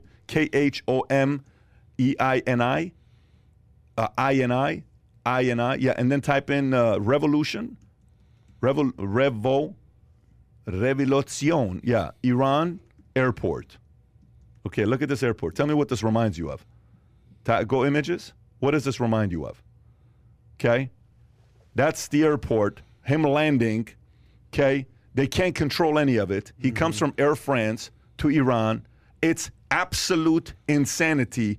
Biggest revolution in the history of world. 9 million Iranians revolted over tapes that Khomeini was sending from France to Iran. Why did the people of Iran want the change? Because Khomeini said the Shah's getting richer, Iran's getting richer, and that money should be yours. Kai, we can stop it. That money should be yours. If you vote me in, I'll give you a free place to live. There's a message of it you should listen to. Khomeini says, I'm going to give you free rice, free housing, free everything if you get me elected. We are rich enough to be able to do everything for you for free. Cheese in the tray. And how much of this was religion-based? It wasn't religion-based. It was all socioeconomic, political? It was socioeconomic. Let's turn against this guy's becoming too rich. What happens? They come in. They take over. What happens to Iran? Shit show. Shit show. It's done. 500,000 people died in the 80s, war, Saddam Hussein, et cetera, et cetera. So here's the point I'm trying to make to you. So for me, when I'm talking to David Vine, I said, David, you seem like a sweetheart. I mean, I used the word against him because that's a qualified sweetheart. He says, we think we need to stop and we need to stop with war. And I said, so here's a question for you. I'm taking a complete different angle with it. I said, let me ask you a question. If you kill someone's father, how long does that boy think about the fact that you killed his father? I saw that Rest of his clip, by life. the way. He's never going to forget. Are you kidding? Look, what are you talking about? He's never You gonna killed my forget. father, you killed my brother, you killed my sister, you killed my brother. my father, I'm coming bro. after you. That's it. It's over. Yeah. So now take that story times 50,000 people like that. Way more than that. Of course. I'm just giving you a small. Yeah. I'm talking rage at that level. So you say we're going to pull out because we are now going to be very peaceful type of a regime, and we're just going to change it up is what we're going to do. You know what that's kind of like? That's kind of like a football coach going from a defensive team to an offensive team, and you're just a defensive guy. You're changing your strategy middle of a game. You're going to win. You're a defensive team. Are you saying that you think there's going to be massive blowback from the Afghans? Just wait. Oh, yeah. Just wait. Just wait. The same people that they let out of the whole human rights movement that Jimmy Carter was on, the same people that they let out from, what do you call it, the Iranian human rights of 3,000, that's what formatted. I interviewed the former Taliban that is now an MI6 guy. I interviewed him a month ago, 6 weeks ago. Kai, what was his name? Ayman. And you should see some of the stuff he's talking about. Ayman Dean, right? And you should see what he says about what took place. There's going to be such pushback with this because now here's what happens. You officially gave. They said, well, Biden says, well, the Afghani military is strong. They have 300,000 soldiers. The Taliban only has 75,000. Really? The Taliban, 75,000? You know what's going to happen to Afghanistan? It's a training ground. It's a recruiting camp. They're going to recruit and train, And they're angry. And they're angry. Oh, by the way, they released all the criminals from prison. Did you hear about that? They completely That's unloaded. the playbook, Yeah, though. exactly. But that's the playbook. They unleashed the prisoners. Same exact They playbook were all as these Cuba are people, and Iran. Exactly, and these people that were in Guantanamo Bay, nonetheless. Yeah. Well, this You don't think they're freaking angry? Well, this goes back to what we were talking Bro, about before. the point I'm trying to make to you, here's the point I'm trying to make to you. I'm sitting there saying we got 800 military bases, right? And it costs us $50 billion a year to manage these 800 military bases. I'm shocked that it's not a lot of money, shocked by that's the way. it, by the way. I thought it would be a bigger number. Yeah. David Vine said it's only 50. I'm like, only 50 billion. That's not a lot of money. Seems, light. So 50 billion, to me, I think 50 billion is worth it. If you ask me if it's only 50 billion. I thought it would be $500 billion. I thought it would be a massive number. It's only 50 billion. All I'm saying is, this is not going to go away. Stay tuned for something pretty tragic to happen again. That's going to be at the levels of what we saw. And many people are speculating and saying this. And then one of the guys asked the military general, I don't know if you guys saw this yesterday when they said, so how did the Taliban get their weapons? And the guy's like, I can't comment on that. Yeah. I'm sorry, how did they get all their weapons? Fast and Furious. How did they get all their weapons? Where's that coming from? A lot of it came from Russia. A lot of it came from they took it from the Afghani from us. The Afghani Who's military funding that left. Why are they funding it? Why did they want to see a fall? Why did they want conflicts over there? Is it because, the neighbor, now Iran's all worried because a lot of the people are going across because the borders to the west, you got Pakistan south, you got a lot of stuff going on. Let me ask you a there. question, right? I mean, both you guys. We've been there 20 years. Clearly, the exit strategy is not looking good. Biden has sent, I think, 5,000, 6,000 more troops to secure a peaceful transition and get our people out of there. Okay. How long would we have to stay there? We're never going to fix this part of the world. They're never going to want to have a democracy. The people of the Taliban, you think they're just going to switch over there, win their hearts and minds? Much longer do we say? Another decade? Another 2 decades? Till 2050? Till year 3000? We're never going to win this war. You don't go in at all, or if you go in, you win.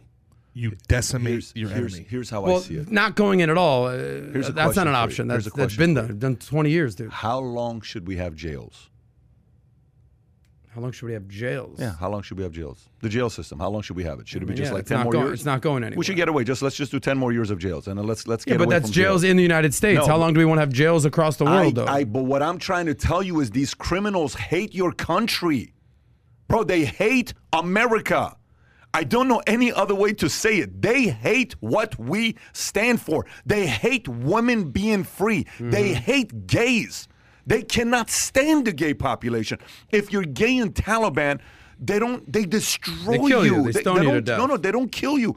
It's a public humiliation type of a situation. They have to make an example out of you. CNN says they're very friendly, though. Yeah. CNN says, well, they're screaming death upon America, but they're being very friendly about it. Very bizarre. That was her line. Yeah. Well, that's one line out of I totally get hours that. of footage. But the point, let's defend it. No, it's fine. But the point, look. Listen, the point I'm talk trying- about just the point I'm taking trying- one little line. But that's a pretty bad line, by the way. Like They're saying that they're not. Anyway, keep no, going. that's kind of Keep like going. saying, listen, they raped Johnny's mom, but you know what? For whatever reason, they just gave me a Nice gift. guy, That's though. a nice guy. Nice What a guy. nice gift. Clearly, Nice guy. she said the line that you're missing is this is the most bizarre thing ever. I just said Like, bizarre. yeah, exactly. I said that. I Right. said it is bizarre. Yeah, but that's kind of like saying, same guy that killed my such and such, he just gave me a gift. That's very bizarre. Why would listen? You understand? That's like strategy behind it. All I'm saying to you is the following: I hate wasting money.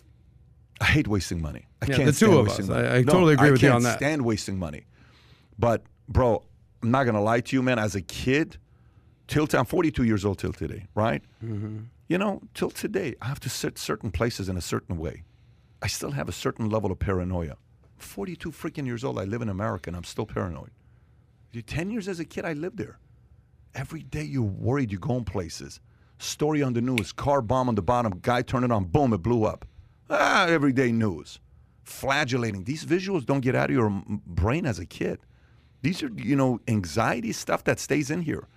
Man, a lot of kids are going to go through this, bro. And to think about the fact that those 50,000 kids that you killed their dads, their moms, their sister, their, brother, you did that, they're not going away. That's a rage for a long time. So here's the reason why I don't believe world peace exists is the following reason. You know how they say first you eat the apple and then comes sin, right?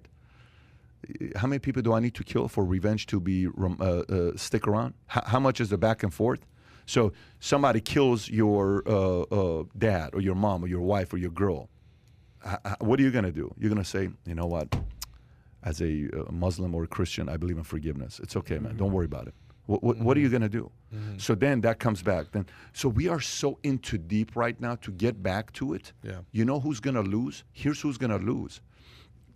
Guy messaged me, says, Patrick, have a real Muslim on your show. I've had Muslims on my show. I'll have more Muslims on my show.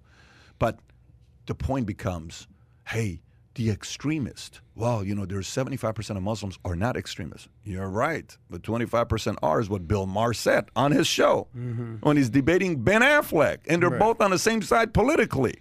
This isn't about the reasonable people. This is about the unreasonable people. And the unreasonable people are typically willing to go to measures that reasonable people are not willing to go to. So for you to think about pulling out today, you're in too deep, buddy. You're just in too deep. This Taliban's not going to forget. You think 9/11 happened? This is going to be 20-year anniversary? But whatever you do in this 9/11, all I would tell you is wouldn't go to big, what do you call it? City? Not a big city. I wouldn't go to anywhere where there's a lot Big of people there. I celebration. just won't do it. Not this 9/11. Well, So they're warning that another 9/11 is possible. it's 20-year anniversary. I know that because this 9/10 becomes 20 years since I worked at Morgan Stanley Dean Woodard. Have an idea, a little man on the street for 9/11. Yeah. But all I'm saying to you is I'm all about saving. Let's get out of it. But, it's Are like- you basically saying that we should have not left and we should have not left forever? Like we're going to be in Afghanistan forever. Here, listen, I'll answer the question with a question. How many more years until we get rid of all the jails in America? Yeah, never. That's the same exact answer. So once we go in, we're in. Once you arrest a person for a crime, you can't just create that system one time. It stays. The moment you kill somebody, an innocent person, retaliation is permanent. Hegelian dialectic. It's just not going to go away, bro. It's not. And unfortunately, whether you like it or not, America's been involved in a lot of different things. We're too deep to want to say, and by the way, okay, let's just say let's pull out. Let's play the game. Let's play the game. Good, bad, ugly. Let's just say we pull out. Okay? Who kind of wants to rule the world? China. What do they want to do? Do they want to rule the world because they want everybody to become a capitalist? No. They want to rule the world because they want everybody to think like who? Themselves. Themselves, like the China, right? Okay, so Specifically the Chinese Communist Party. so let me ask you a question here. Here's a question for you. Maybe China's sitting there waiting for us to leave for them to come in, and if they come in, who becomes the hero? China. Yeah, they've already offered to good help. luck. Did you see the article Good in, I think, luck. Wall Street Journal? By the way, We can come in and help you guys. if we Peaceful leave, transition. if we leave, U.S. leaves, and China comes in, takes 100 of those places. They're not going to go to all the 800, but let's just say they come and take 100 of those places. That city, that country, the Afghani civilians are going to hate America for leaving, and they're going to say China's here to save us. And what would China be doing while they're there? China's Just gonna helping build infrastructure? provide protection. Provide protection. To who? The Taliban? No. To the Afghan government? Yes. So then they're going to go to war with the Taliban? You think the Taliban wants China there? If China, yeah, but you think you're dealing with a small regime? Let me ask you a question. If China right now wanted to destroy Taliban, you think they could do it? Yeah, I don't think to your point, I don't think the Taliban fears America because they just have to wait 4 years. I think that they know that we got to deal with Xi Jinping. He's going to be here forever. Do you think if China really we've had 4 presidents that have been you're right. Between Bush, Obama, Trump, and now Biden. So it's not like the regime has changed. The media has been after by them. The way, people say get out of Afghanistan. That's not happening in China. This is not a topic that I'm saying is Republican or Democrat, by the way. I agree. This is not a. This is an American issue. No. This is an American issue. But for me, if you leave, the alternative, it's going to be very ugly. Well, we are leaving. So where's this? It's going to be ugly. To go back I agree. It's going to be It's ugly. not going to be pretty, and it's going to be decades. But of I think, look, did Russia go to war with Afghanistan in the 70s? When was this? It's like the graveyard of empires, is what they call it. It's a proxy war. So if China wants to try and figure out the Taliban, good luck, Mr. Ping. Go back to they're what you not said leaving before, the Pat. Taliban Where's the methodology. synergist in this situation? And how can you be a synergist? Again, going back, like with people that are being either willingly naive, listening to stuff that they know is not real, or you have people that are outright lying because all they want is to get their way. They don't care if the world burns as long as their side rules the ashes. How do you create that synergy? What in matters that most in your country, by the way? What matters most in your life? In me right now? Your life. My family. Okay, so number one, you be a synergist for your family. Mm-hmm. Okay, you got to bring your family together. What's number 2 after family? Right now, in this environment, freedom. Country. Okay. So then you got to be a synergist to your country. What's third? So family, country. What's third? Everything else is a pretty far. My friends. Okay, friends is third. So you got to be a uniter of your buddies, like real good buddies that you guys are friends. Couple of them are having beef against each other. You got to try to what? Bring them together, right? Unify. What's next? Diffuse, unify, glue. No, what I'm saying to you is, no, he's asking me a question. He's asking a question about being a synergist in an environment like that. Like that? No, what I'm trying to tell you is you can't. Yeah. You can't. In a you ever had a relative that's not willing to negotiate with another relative? You ever had somebody? Yes. Okay, what can you do in a situation like that? There's not a lot you could do. It's nothing. You can't do nothing about it. You can't do nothing about it. I got a couple guys in the company. No matter what I do, nothing's going to happen. Nothing's going to happen. They're dividers. I can't do nothing about them. Well, that's the whole thing with the Taliban and the perversion of Islam. They have their thoughts and they have their mentality. You're not changing What that. I'm saying to you is we, as a unit, has to be united. We are not. We have to be united. We're not united.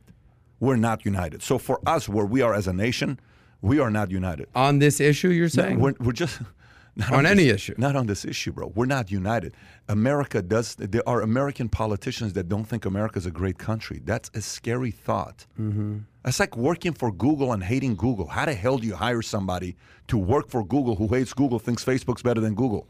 Rule number 1, get the hell out of Google. Well, that's I think that's a problem on the left and the right. On the left, you have socialists that hate the idea of America, and on the right, ironically, you have anti-government, small government lovers in government running a big government. Yeah, the government's not America. We need to be very clear. Yeah, and that's not what I'm talking about, though, bro. Small government people in our government because they're going to stop the socialists from adding government. So I think that's a mischaracterization. Look, all I'm saying to you is if we go at this pace and we think, let's just pull out of everywhere and everyone's going to be civil, it ain't going to be the case.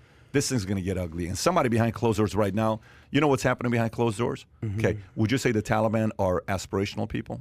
Yeah. You think they're ambitious? Yeah. You think, and if for us, if our heroes, name your heroes, whoever your heroes are. We talked about it the other time. Arnold Schwarzenegger. Let's just say Arnold's a hero for some people that are coming up. Maybe not comments he made this week, but let's just say Arnold's a hero to some people. Some Michael's a hero to some people. Say Reagan's hero. Say John F. Kennedy's a hero. These are some heroes to people, right? Okay. Who is, out of those 75,000 Taliban, take the top 1% most ambitious people. Who's that 1%'s hero? They all love Osama bin Laden. Bingo. There it is. Bingo. When I grow up. But that's not changing, whether we're there or not there. It's not about, no, it's not. Really? Really? I disagree.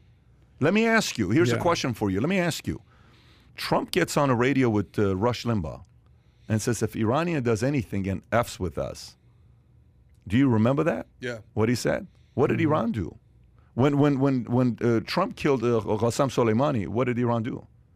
They bombed. They pretended outside. to bomb They didn't a do base. Shit. Yeah. They didn't do shit. Nothing. Go ahead, do something. Yeah, there is something to be said. I'm sorry. No, people feared your leader. Yeah. There's a part of that that's healthy.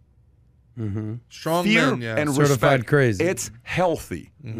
Not because we're going to do nothing. I sat next to Mike Tyson. I'm interviewing him. I felt his energy. That if something went down, he's going to whoop some ass. What did he say? He was going to fight a lion? No, he would sleep with 2 tigers every night. Okay, is what he said. He had 5 tigers, Yeah. right?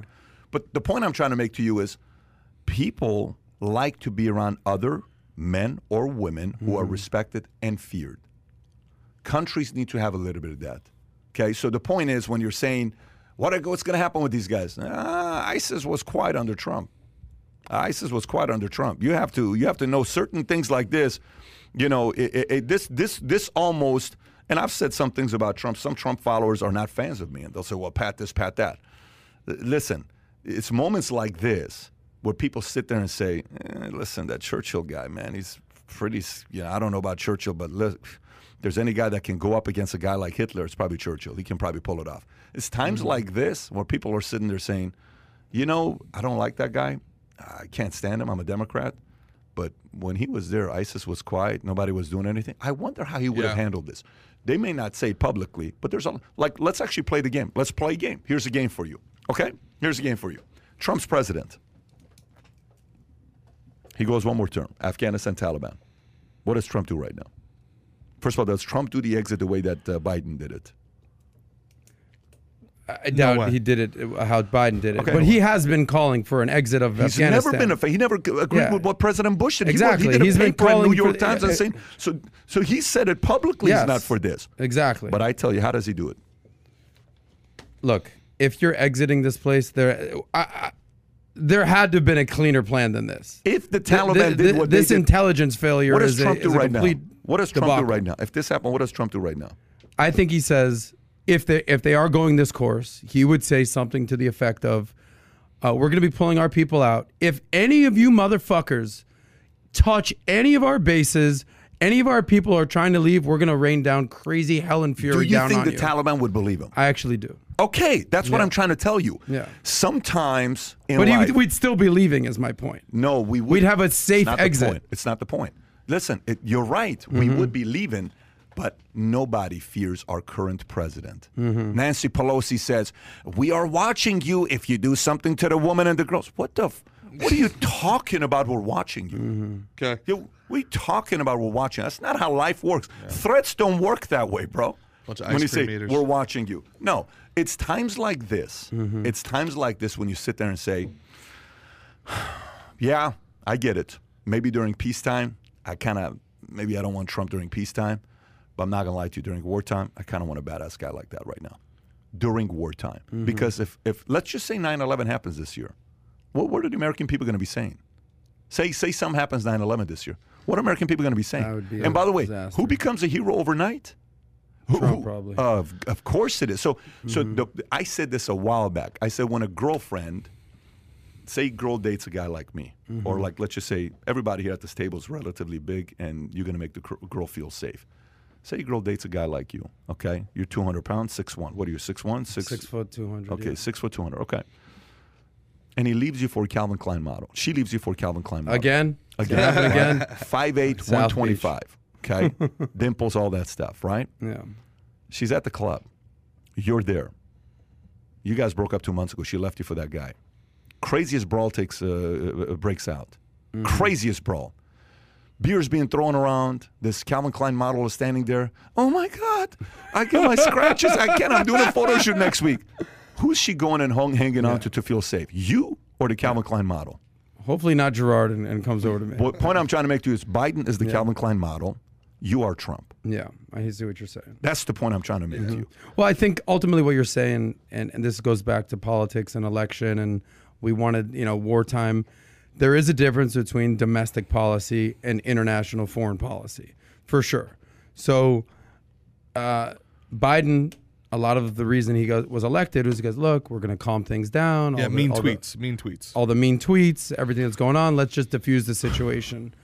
And internationally, the U.S.'s reputation has certainly been damaged over the last 4 years. I'm talking about polls. No, it is not. I'm talking about polls. No, it is not. Talking about polls. Only in the highest levels of the elites. However, you can't just say a blanket statement like that and move on. I'm sorry. If you look at I did not hear what he said. Can you repeat what you just said? If you look at U.S. standings globally in the world, they'll have where people viewed U.S. under Obama as an example.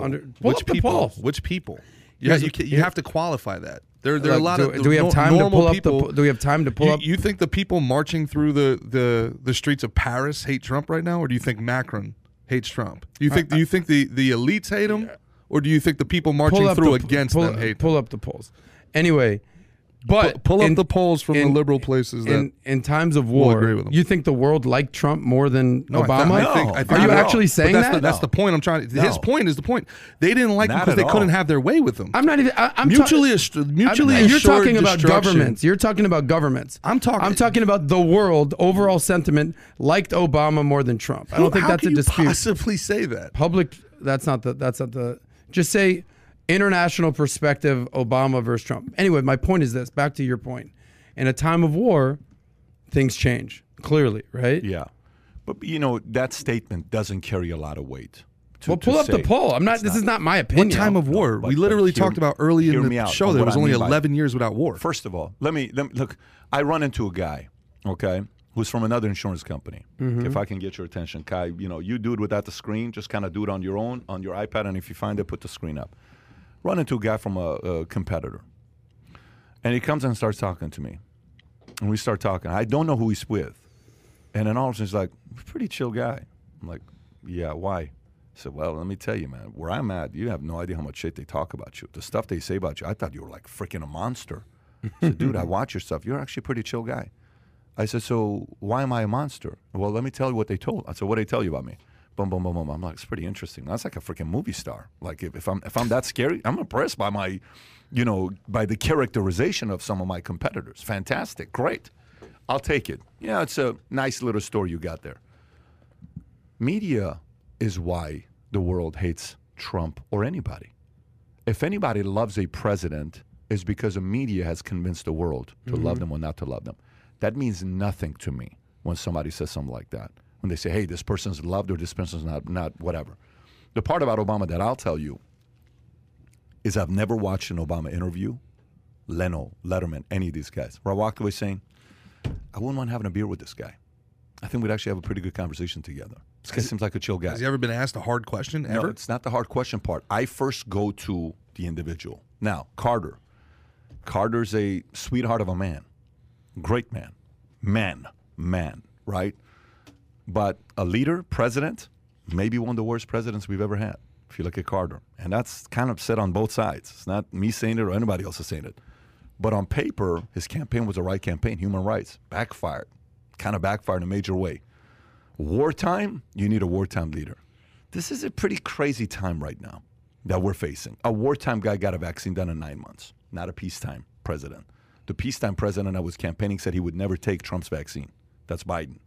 And the vaccine that got done in 9 months, Biden's now going out there getting 165 million people to get the vaccine because a wartime leader put pressure behind people's backs saying, we got to get this thing done. Fauci said it'll take 18 months. Trump got it done in 9 months by working with these corporations. So people have to realize there's a big difference. Again, going back to the saying, there's 3 types of people in every company. There is the visionary, there is the barbarian, and there is the asshole or the son of a bitch.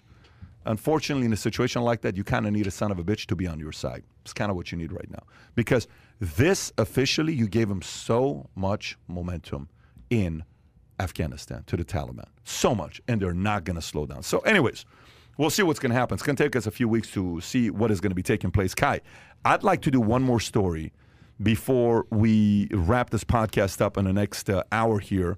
in the next 10 Wanna minutes talk here. about your boy Cuomo or what's happening in New York? Let's do New York since you got some thoughts on that, Gerard. I'm going to give that one to you. I'll tee it up to you. Page number 6 if you want to go to it. Keys to New York City. Indoor vaccine mandate begins Monday, ABC 7 New York. Entertainment venues, gyms, and indoor dining will soon be off limits for unvaccinated New Yorkers. New York City indoor vaccine mandates takes effect on Monday as part of Mayor de Blasio's Key to New York City plan. The citywide mandate will be the first in a nation vaccine requirement for employees and customers for indoor venues. The Hold Fast Kitchen and Spirits, they'll ask for proof of vaccination along with a photo ID to make sure you are who you say you are, but not everyone is thrilled about the new mandates. That's part of the reason protesters gathered outside of Gracie Mansion on Sunday afternoon. Amongst the people taking part of the protest was Republican mayoral candidate Curtis Sliwa and Andrew Giuliani, who is running for New York governor. Gerard, thoughts? That's Giuliani's kid? Yeah, Giuliani's kid, yeah. Well, this ties in nicely to what you're talking about strongmen before, and then this puts a bow on today's podcast because I don't think Bill de Blasio is a Democrat. Bill de Blasio is a communist. Bill de Blasio is a straight up authoritarian. He's a commie. He's was at one point a registered communist. Him and his wife. So he has no problem with authoritarianism. This is a guy who shut down everybody's business. Just imagine being a business owner in New York right now. You have two different perspectives. First of all, Bill de Blasio says essentially white people are evil and we need to do everything that we possibly can for equity. His wife she loses $1 billion. This is true. She misappropriates $1 billion of public funds. It was for some mental health initiative. Completely went missing into the ether. And instead of there being an investigation, instead of there being a resignation, instead of there being an arrest, she got promoted. This is the mayor's wife who was elected to nothing. She got promoted. She's now the head of equity and inclusion. They took all of the COVID money and they decide who gets to disperse it so it's more racially equitable, okay? Basically, they have control over the purse strings of federal money. This is a woman who stole $1 billion of taxpayer money, now gets more. So they shut down the businesses. They put them at restrictions, closing them 5 hours earlier. They put them at restrictions where they can only be half capacity. This is still at $28 to $32 a square foot of real estate. They squeezed business completely out. Now people are coming back and they're saying if you can't prove vaccination, you can't eat, you can't have access to the subway, you can't have access to the bus. How are you supposed to get around? Basically what they're saying, they're exiling you from New York society.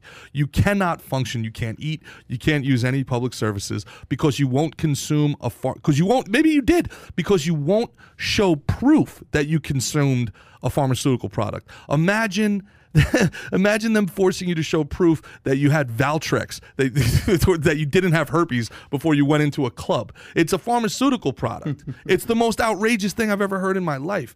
And like you said before, only 28% of African Americans, only 28% of black people are vaccinated. So you're telling me that 62%, 72% of all black people in New York are not going to be allowed to go into a bodega. They're not going to be allowed to buy a Gatorade. They're not going to be allowed to go into a bar. As racist, Yeah, well, they're the new Jim Crow. How is this not? That would be a little bit racist, wouldn't it be? What I'm worried, man, is you talked about it before. Like authoritarians only understand authority. Strong men only understand strong men. Mutually assured destruction is the only way these people back off. You can't negotiate with these people. Yeah. You can't wait for them. Oh no, they'll get over this.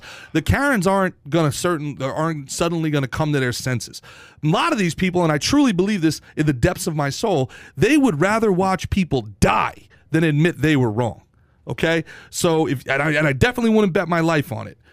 The people of New York either do what I did and leave, or find your stones, man. Find your stones and just say no. Rand Paul had a great video that if they try to arrest him at the Capitol, he's not gonna go quietly. If they try to shut him out and they ask his people to show papers, he's not gonna say yes. He's not gonna comply. We are now at the point where you cannot comply. You have to push back. You have to be disobedient. The future belongs to the disobedient.